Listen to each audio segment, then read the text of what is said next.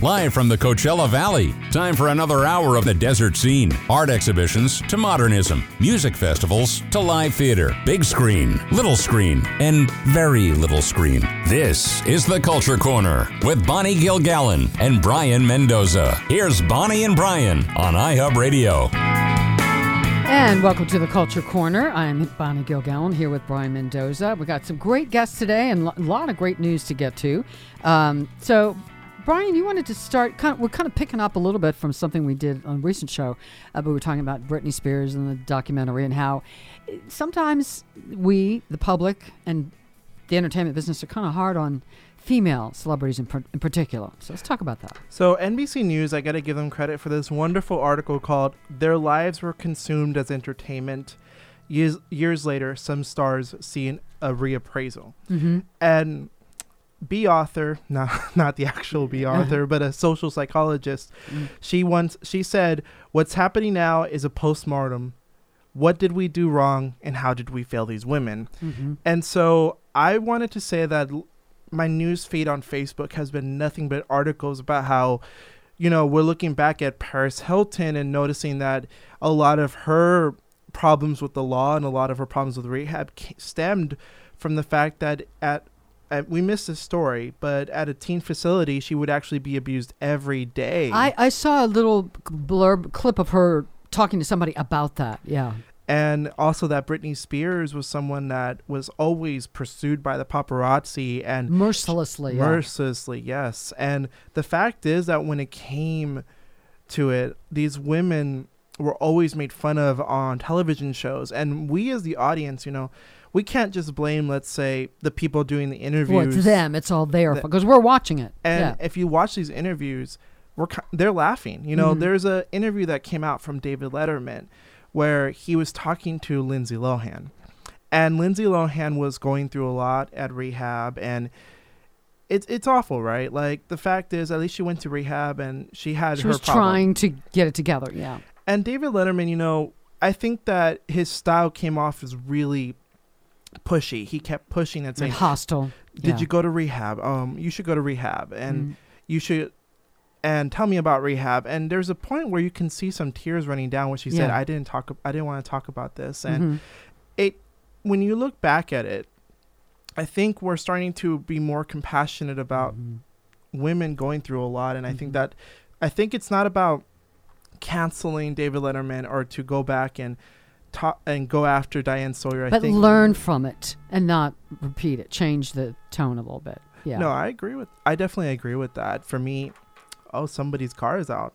But I was going to say that when it comes to specifically women, I think that for me, we look back at it and we have to learn how to, in my opinion, confront issues of rehab and rehabilitation and being compassionate enough to make people understand that people make mistakes and that celebrities are human. Yeah.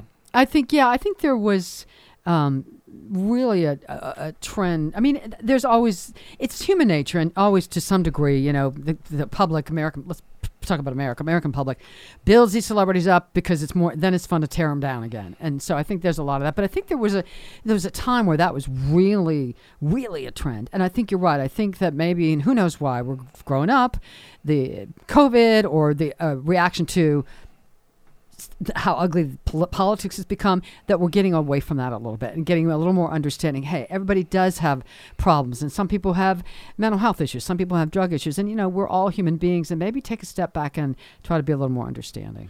And I think that through time too, because there was a while where Marilyn Monroe's public life was also, food for fodder. People really did like to bring up, Joe DiMaggio, and they like to bring scandals and all that, the Kennedys. And I think after a while, there was a point where people were like, this poor girl probably did suffer from a mental illness. And looking back at it, a lot of psychologists have speculated that Marilyn Monroe had manic disorder. Well, her mother had mental health issues, so it's very possible that she did. And and I think I like to think that maybe there's a little bit of a global, universal consciousness shift. That might be a little idealistic, but I'd like to think that maybe we're all evolving a little bit spiritually and starting to look at each other with a little more kindness and love and understanding. I don't know. I could be wrong. I would like to think so too. I think now that when we think about I'm trying to think of a modern day example of a celebrity that is going through rehab. And I think that when we look at it, I think that they're not getting as much press anymore. Like if a celebrity goes to rehab, you don't hear about it as much. Yeah. And I think that that's pretty good, because for me, it's about privacy. It really is. I think that some celebrities would have benefited from the paparazzis not pursuing them. Like Brittney Spears would have been in a different position. There's a young star called Amanda Bynes. She was on Nickelodeon for a while back in the day, and she's also in a conservatorship. And a lot of people are looking back at her situation saying, we really failed her too. We really did. And I think at this point, I would urge anyone who consumes like Entertainment Weekly and Us Magazine and those types of magazines, and I'm going to call them celebrity scandal-ridden magazines, do your purchasing correctly. Like, I think that if you want to see more good, productive stories about people doing well, and if you want to change the narrative about rehab, I think it's important to spend your money. And when you go to, like, let's say a live show, if we ever go back to live shows, which I'm hoping. Yeah, we will at some point. We will. At some point.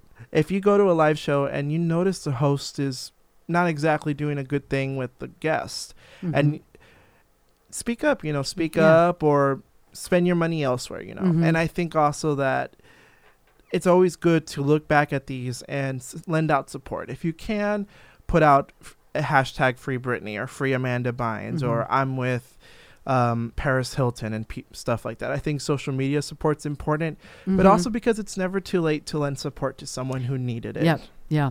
Well, and the other thing is, some of these people that achieve this huge Hollywood global success very young. I mean, that is really hard to deal with. I mean, it's hard enough to, be an adolescent and get through adolescence in your 20s. There's a lot of angst. But then to throw in, you're in Hollywood and you're making millions of dollars and you're doing these concerts and, that's a hard path to navigate.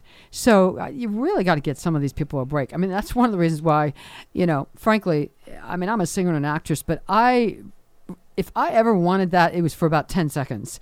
And then I realized, you know what? No, that's way too much. I want a normal life. I like performing and I like applause and I like an audience and making a little money here and there.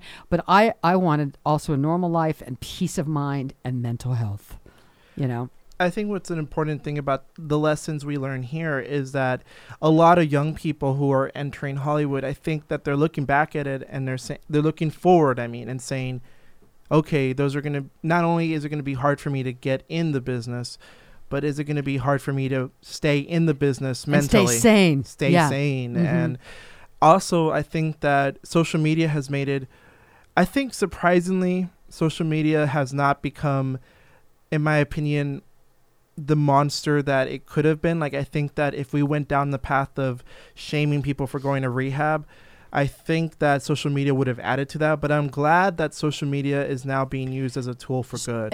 And they're starting to police themselves. I mean, some of that came out of, again, all the ugly politics, but, Facebook, some of it, they're really starting to police themselves more and not let some of that stuff on or block people or suspend them or whatever if you put that kind of stuff on there. And I think they do have a responsibility. I think Mark Zuckerberg and all these people do have a responsibility to police themselves and prevent some of this stuff from getting on there. I agree. And also I think that the community itself, I think it's important to understand that there are far more positive comments than there ever will be negative comments. I think that the best thing when I go onto a Brittney Spears Instagram post, because I started following her on Instagram because in the documentary they highlighted how she throws hints about her situation. And I started following it, and it's wonderful seeing all that support. And I think during COVID, I think it's good to support yourself through, not necessarily support yourself, but to surround yourself by positive energy. Absolutely. And I think one of the things you should do is go to a celebrity or go to a page where there's a lot of love and support and read the comments, and you'll see how compassionate humans are.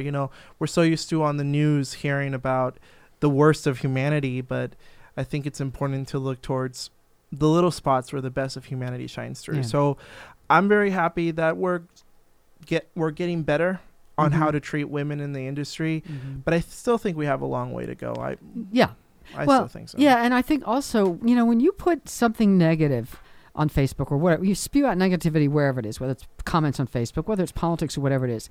I mean, I have found, every now and then when I feel like have to, I've said something political, but I try to stay away from it. You find that the less of those negative comments you put on Facebook or spew out, the more at peace you feel.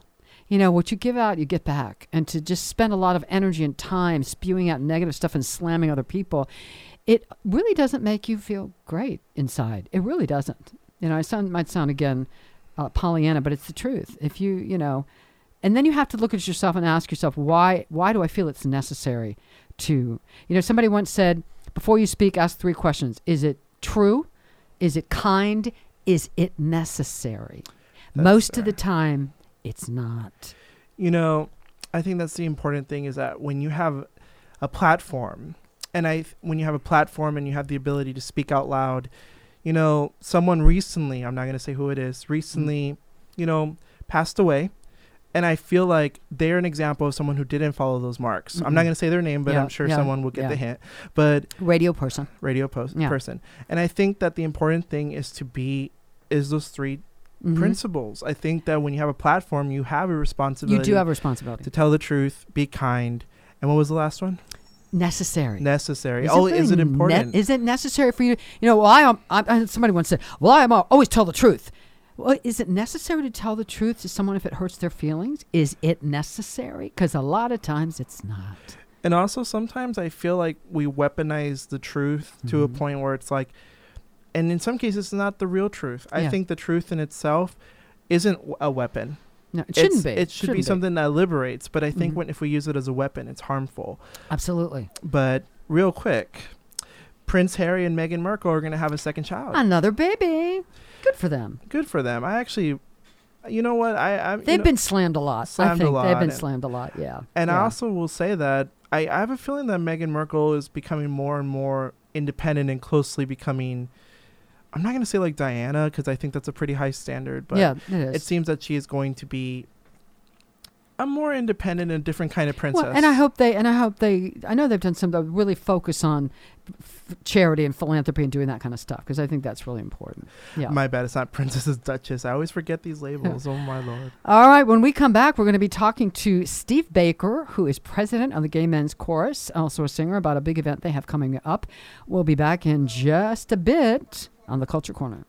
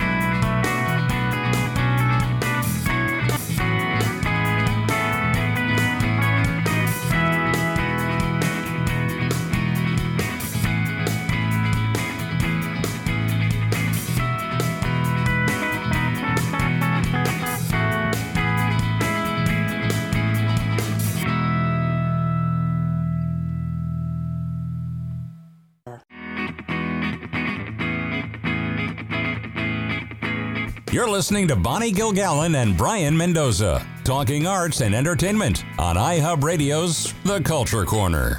Here are Bonnie and Brayan. And we are back on the Culture Corner, and now we're pleased to welcome to the show Steve Baker, who is president and first tenor with the Palm Springs Gay Men's Chorus. They got a big event coming up. Hi, Steve. How are you? Great. How are you? Good. Thank you for being with us today. We appreciate it. So, what's coming up? Boucher, you're doing a big thing at Boucher. Tell us about it. Well, we decided to thank our donors as well as our major sponsors and supporters to a wine tasting event that's going to be both virtual and in person at Boucher. on Friday the 26th at 5:30. We also decided to invite the rest of our community and supporters and those interested in doing something interesting rather than staying at home. Okay. And so are they limiting the number of people that can come in the facility for this? Yeah, the on-site, Boucher has a wonderful, beautifully done canopy tent outside, and they can hold about 30, 35 people, I think, okay. Depending on the size of the group. And so, yes, we have space outside and, of course, unlimited space virtually.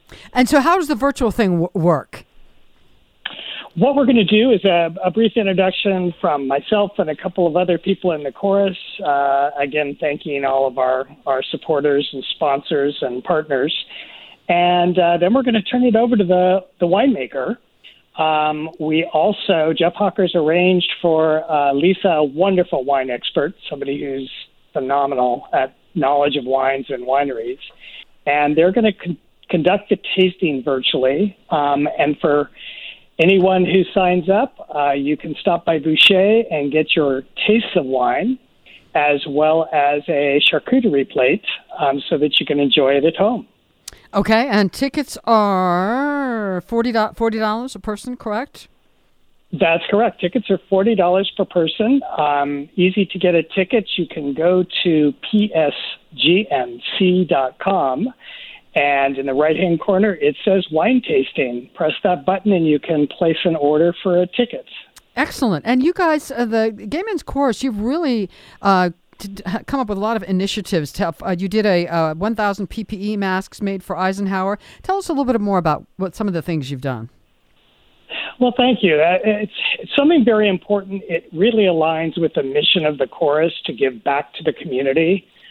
We get such strong support for people attending our performances and loving the music that we do. And we also think it's important for us to give back to the community in general. So once the pandemic hit and we were no longer able to perform nor rehearse, we went ahead, as you mentioned, and did over 1,000 masks that we provided for Eisenhower Medical Center. We also did a school supply drive for 3 elementary schools in Coachella Valley. The kids have been hit dramatically, and they, having to work at home, school could not provide them with supplies. They were not able to bring them from school. And so we had a great school supply drive supporting 3 elementary schools, and it included 2 Chromebooks for those students that were not able to get their Chromebooks working. Mm-hmm. We also did a food drive for Martha's Village and Kitchen to help resupply their pantry. We also did a gathering of essential supplies for Well in the Desert for those that are in need of just the basic supplies to keep healthy and safe. Mm-hmm. And then a real fun one we did in conjunction with the farmers market was a toy drive at the holiday season for Martha's Village. And we did hundreds of toys and gift cards that were given out on Christmas Day. Excellent. And let's talk about the Gay Men's Chorus. How long has it been around? How long have you been involved? Do you have auditions every year? Tell us a little bit about it in general. Sure, happy to. We've been around this is our 22nd season. Unfortunately, our 21st season was a little bit quiet for good reason. But we've been around for 22 years. Before the pandemic hit, we were about 85 to 100 men, depending on the concert and the time of the year. We perform 2 concerts each year, or shows, as we like to call it. One in the springtime, and then a holiday concert, which is always a sellout. We do have auditions every year, and if it's at all possible, we'll be holding auditions later this year for our season next year, assuming we can get on stage. Excellent. And how many members do you have right now? We have right now we have about 80, 85 on our roster. Of course, everybody's been pretty quiet with the pandemic. Mm-hmm. And we I've been keeping in touch with everybody via Zoom and via Facebook and so on. But right now, about 85 people. Okay. And so, again, the big event is coming up Friday, February 26th, 5:30 to 7 at Boucher. Wine tasting, you can either go in person or virtual. For tickets, you can go to www.psgmc.com and click wine tasting. It sounds like a blast, like great fun. Thank you, Steve, so much. Continued success with the chorus, and I hope you have a great turnout on the 26th. Thank you for your support and great show. I really appreciate it. Thank you so much. All right, we'll be back with more in just a bit on the Culture Corner.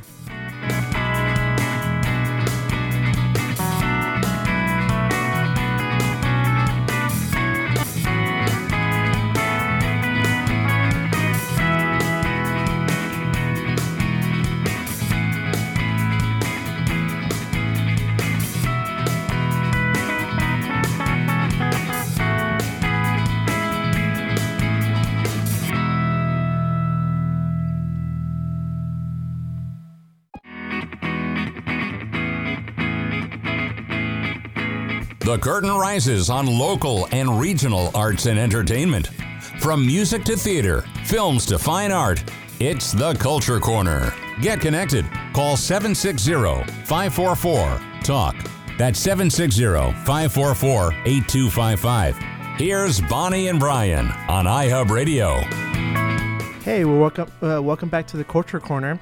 I actually have a really good friend of mine and Black Lives Matter organizer Michael Hopson on air with us. And we're going to be talking about not only the Tessica Brown situation, what happened there, and what did our society miss? Because earlier today we talked about how women get mistreated in the industry.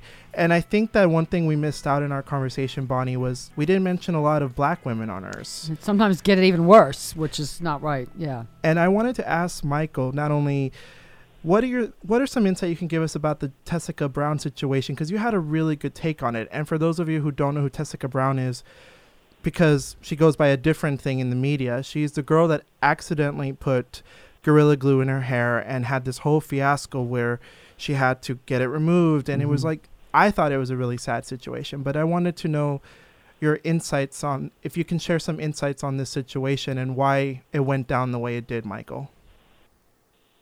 Yeah, and thank y'all for having me on. I really appreciate it. It means a lot. I'll just say I think framing is important. I think it's important. I have two sisters, and I know that in a white supremacist, racist society, black women have done just odd things to their hair. And I'm referencing a article off Essence from Candace Bimbo. She's a writer and just does a great job speaking about the black female experience, and she talks about that. So I think that's proper framing. That, I mean, even things like creamy crack has some of the same ingredients that Gorilla Glue has, and creamy crack is used, widely. And there's a specific name for it, but it's called the creamy crack because there's so much acidic things that damage your hair. And now that we're blessed to live in a time where people have information, it's not as popular. So I think that's just proper framing. And it was really sad to see the misogynoir and just that hatred of black women come out in full force, especially with other black folks. And so I just think it's important to have that proper context. And, I'm not going to lie, I got a chuckle out of it, but I didn't, I didn't spew any anti-blackness online. And I think what Candace is really trying to hone in on is this idea that we're so harsh on black people, but also especially black women. So that was my biggest takeaways from the whole situation. And she got a solution. That's really the most important fact. She found a solution online, and she gave back $20,000.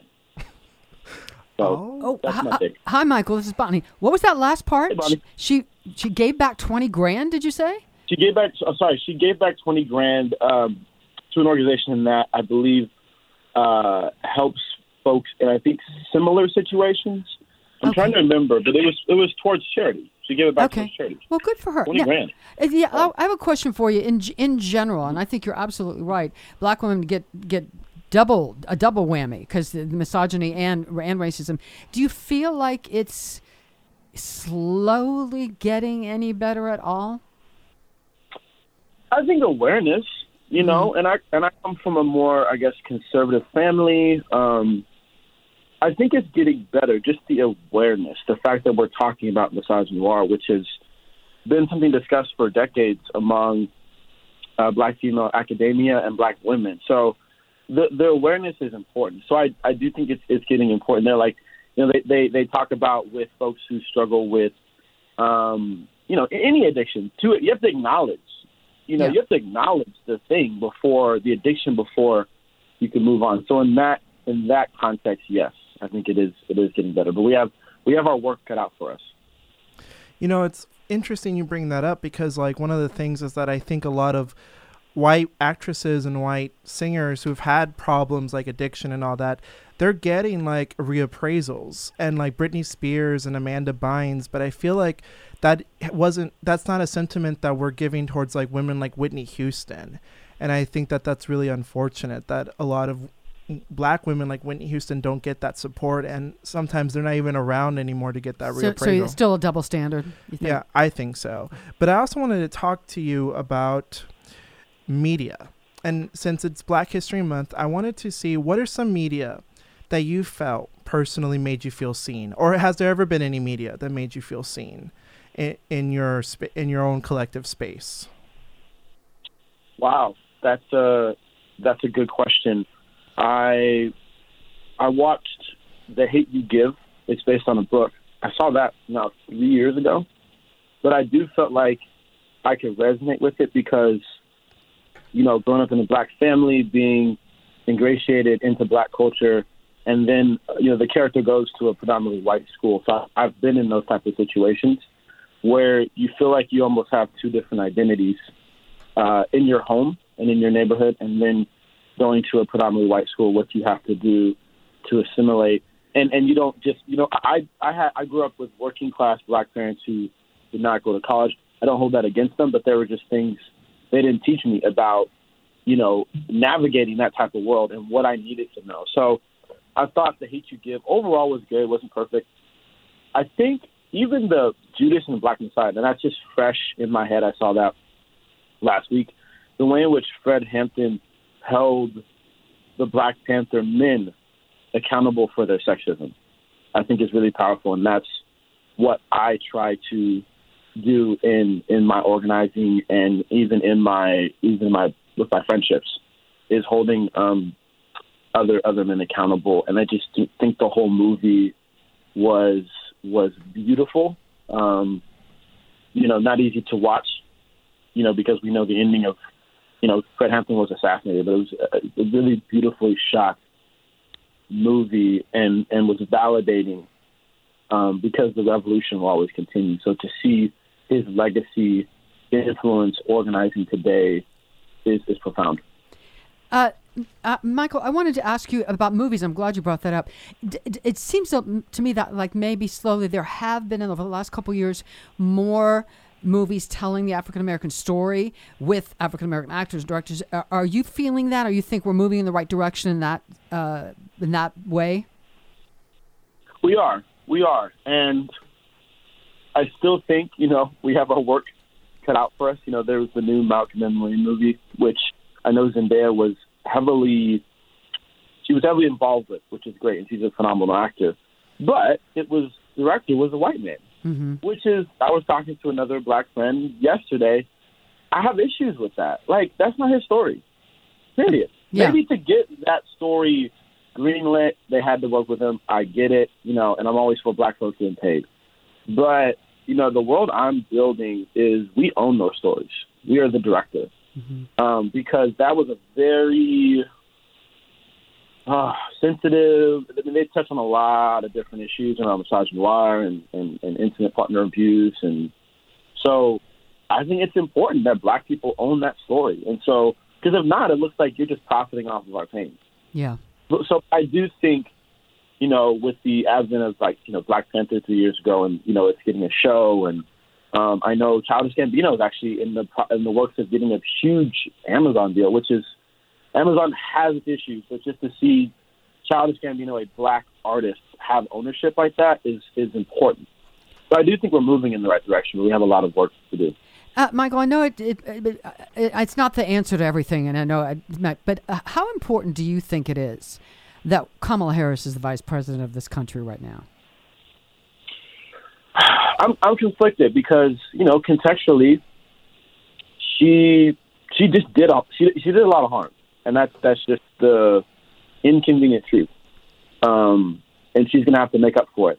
She did also a lot of work around the databases to track the police brutality in Black and brown communities, which is important. Mm-hmm. She did that in her time, I believe, as the Attorney General when she was here in California. It's extremely important because representation matters, but I do think, though, and we're getting these issues with, and I'm making connections, Lori Lightfoot, we're finding out the mayor of Chicago has used, over half of COVID money to the cops. And Lori Lightfoot's a black queer woman who's the mayor of Chicago. So my point is, it's not enough to have black folks in high places. So it will be interesting to see how Kamala operates as the VP. I'm rooting for her, but she is going to have to just dismantle the status quo. It's not enough that she's a black South Asian woman at that seat. I think black folks are tired of black folks in high places not doing enough. Or perpetuating oppression like what Lori Lightfoot is doing. I have family in Chicago, so I do have some skin in the game. Obviously, there's a huge black community there. It's a major city. So in connection with Kamala, I just really hope she's able to dismantle the status quo, and I'm rooting for her, but she has also has her work cut out for her. Yeah. So that's my take on Kamala. I wanted to ask, I think when we were texting, I wanted to ask you, do you ever think you'll ever wake up one day and feel like justice has been served in America for black folks? Do you think that's ever going to happen, or are you kind of hoping that to get there as close as possible, or do you ever feel like you'll ever not stop? Do you ever feel like you'll ever see it? That's a great question, and I guess I'm going to have to use the biblical references going up in the church, and it's very relevant. I do think so, yes, but I also feel like I'll be like Moses, who he wasn't able to get his folks to the promised land, but he saw it and was able to, and saw it, but he died, So I do, and I'm not going to coin myself as this liberator, but I think that reference is important because, I'm optimistic, but I don't know if I'll be able to see, a world without police as someone who identifies as an abolitionist. So to answer your question, yes, a lot of this work is already happening, and I'm only 29, so I have a lot of life to live. So I think we'll get there, and I hope we get to that point in my life. But I think a lot of this work will be after I'm dead and gone. I was also going to ask if you would like, because we're running out of time soon, I was going to say, what are some organizations that you personally would advocate if, someone during Black History Month was like, you know what, I want to help and do more, not just Black History Month, but beyond that. What are some organizations that you personally will endorse for someone to help out with? Yeah, as an organizer, that's a really good question. I'm a big believer in intersectionality, and there's a lot of intersections in Blackness. I know the folks at the Unique Women's Coalition here in LA that does great work, really helping and uplifting Black trans women. They do a lot of mutual aid. They help get them the resources they need around transition. They provide with job placement. They do a lot of great work. Obviously, Black Lives Matter, LA, we do some phenomenal work. Definitely follow BLM Los Angeles on social media. LA Can, which also does great work for houseless folks, and specifically Black folks in Skid Row right now. LA Can does great work. And those are the top three. That I'd say that are good ways to get plugged in. And they can also reach out to me on my social media. I'm at Hopson13 would love to get folks connected and provide other recommendations on how they can get involved. Thank you so much, Michael. We'll have to cut you off, and thank you so much for coming on. And thank you. We'll be back on the Culture Corner, and again, thank you, Michael. All right. Thank you. You guys take care. All right.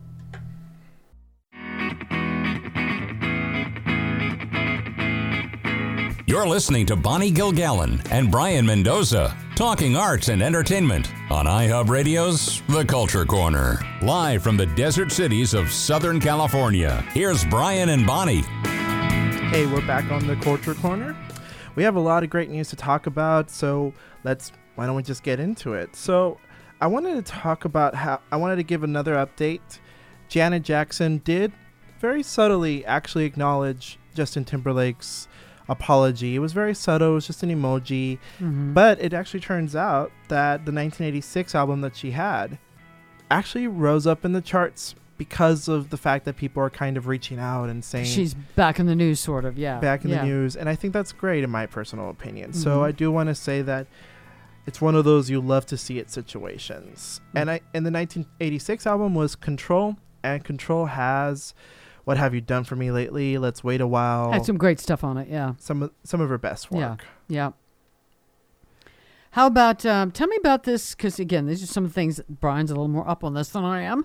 This beauty YouTuber, James Charles, sparks backlash after pretending to be pregnant. So I'm going to show you the picture, Bonnie. Okay. So here it is.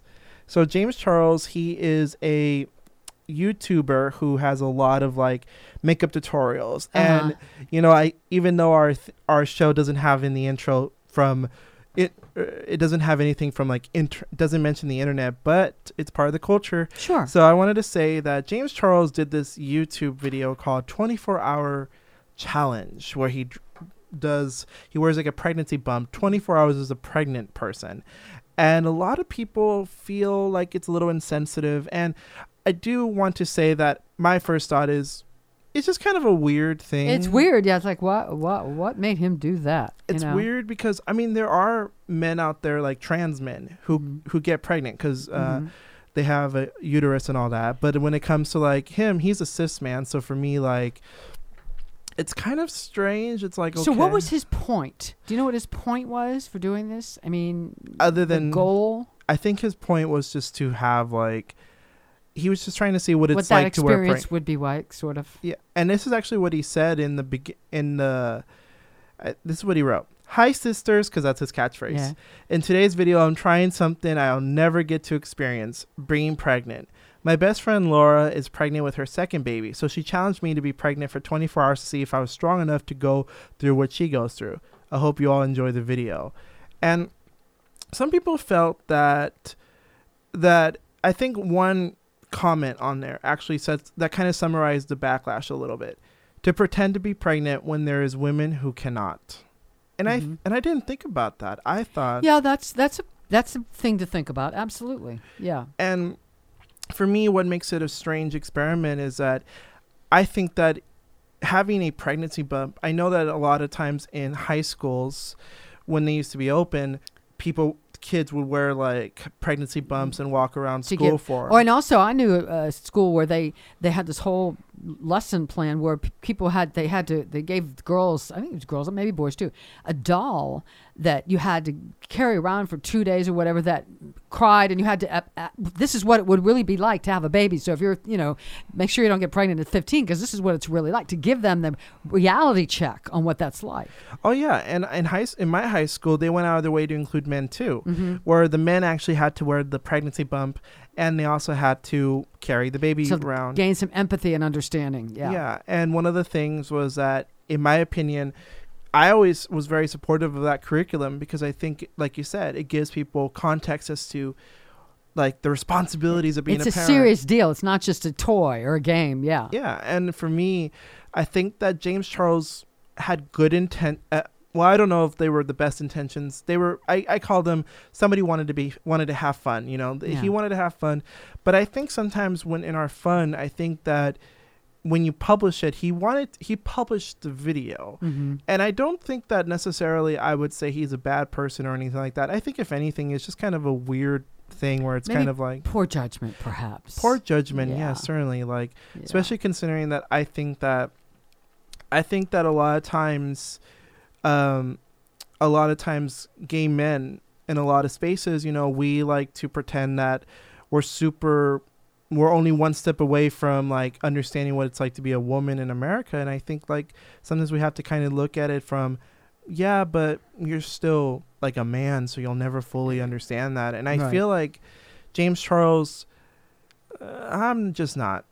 And it's just kind of strange to me. It's just a strange experiment. And the fact that like being pregnant is a little bit more than just carrying around a little bump. It's like, I imagine that you'll actually feel like a body inside you and all that. So I don't know. I imagine it's different. So we kind of give him a thumbs down on that choice. I think it's a good segue to Harry and Meghan are having another baby. Oh, yeah. We talked about that earlier. And like one thing I do want to say, though, is that like, oh, Lord, like that is like, you know what? I really hope that everything turns out well and that the baby could actually grow up and actually have like a halfway normal life. Normal life. Because I know that those two are the ones that are trying to be a little bit more like normal. Yeah. That those two are specifically that. What I hope for, I mean, I admire their bravery and determination to follow their own path and sort of break out of the whole tradition of the royal family, and it's so constricted. But my only concern and my hope is that now they're in California, they're in LA or whatever, that they don't just turn this into, because they got tons of money and they're celebrities or whatever, but that they do something constructive with it and really follow the charity philanthropic path that Diana did and really do not just revel in their celebrity.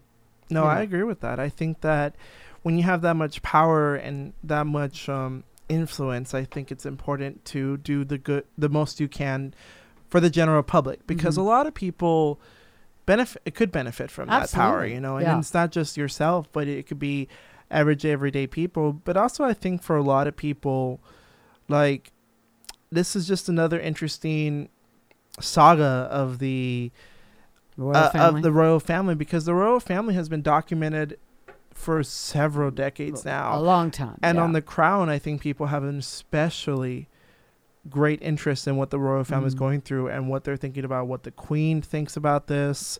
I think one thing I do want to sort of advise is that not when the baby is born, not to be super intrusive. I really hope the press is a little bit more reserved and a little bit more private, because I think, as we talked about earlier, I think when it comes to children and young folks who come into families that are really famous, they have no choice. And I think it seems like for the most part, the royal family, when they have children, they grow up to be pretty reasonably okay or healthy children. Like, I mean, so far we think so anyway.